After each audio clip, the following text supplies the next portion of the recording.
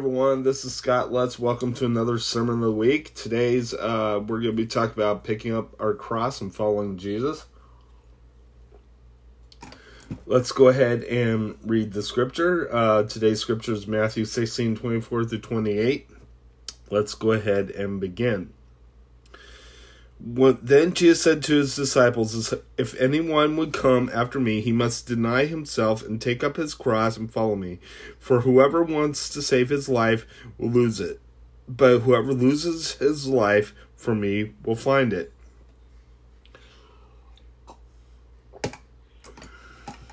What good will it be for a man if he gains the whole world yet forfeits his soul?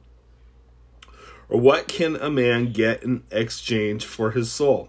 For the Son of Man is going to come in his Father's glory with his angels, and then he will be rewarded.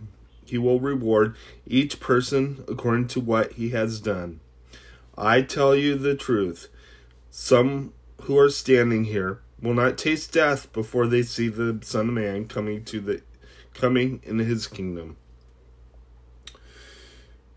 Becoming a born-again believer is not an easy task to do. When we come to Jesus Christ, it's not an easy life. We're tempted all the time. We're persecuted all the time. I don't care what country you live in, you're still persecuted in some shape and form. And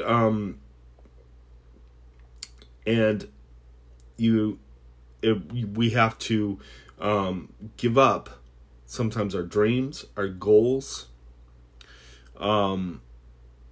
Sometimes we have to give up everything to follow Jesus. We have to give up our sinful nature.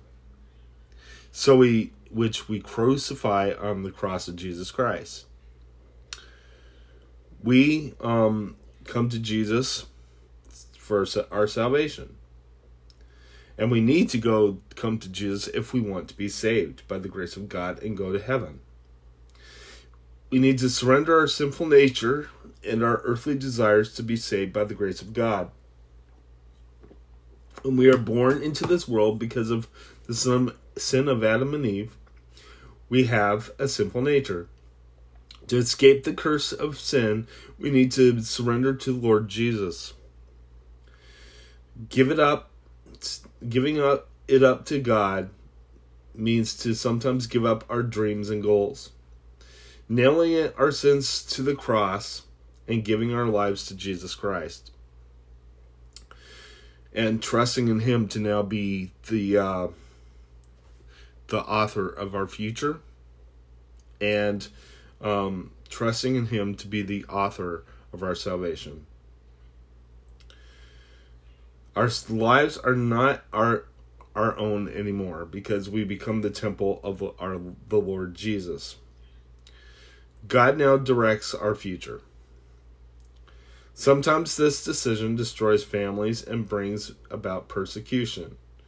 But it's worth it to turn to Jesus because we have eternal life through Him, living forever with Him in heaven. So, coming to Jesus may not be an easy thing. We have to deny a lot sometimes. No one dreams about going to the mission field in a place where they may be killed for their faith. No one dreams about giving up their chance for stardom and power and money to follow Jesus. No one dreams of that. But when Jesus comes into our lives, we accept Jesus as our Savior, we gain so much more than what we can gain here on earth. We gain freedom from sin. We gain a relationship with God. And we gain eternal life with Him. If you never accepted Jesus Christ as your personal Savior, I would like to give you that opportunity right now. Let's go ahead and close in prayer. Dear Lord Jesus, forgive me of my sins. I ask, Lord, that you come into my life. That you come into my life as Lord and Savior. Come into my heart today. I ask that you forgive me of my sins. I thank you for dying on the cross for me. And for rising again on the third day so I can have eternal life with you. Thank you for what you've done, Lord. In Jesus' name, amen. If you need to pray,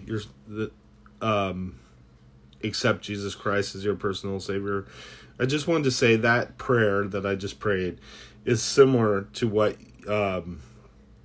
you may pray when you come to Jesus. Really, all you have to do is accept him as your Savior. Call on his name. Ask him to forgive you of your sins. Ask him to come into your heart today. And do it through prayer. Thank him for dying on the cross for you. Thank him for what he's done for you. Thank him for the resurrection that he's given us. God bless you. Make him the Lord of your life today. God bless you. Have a wonderful day.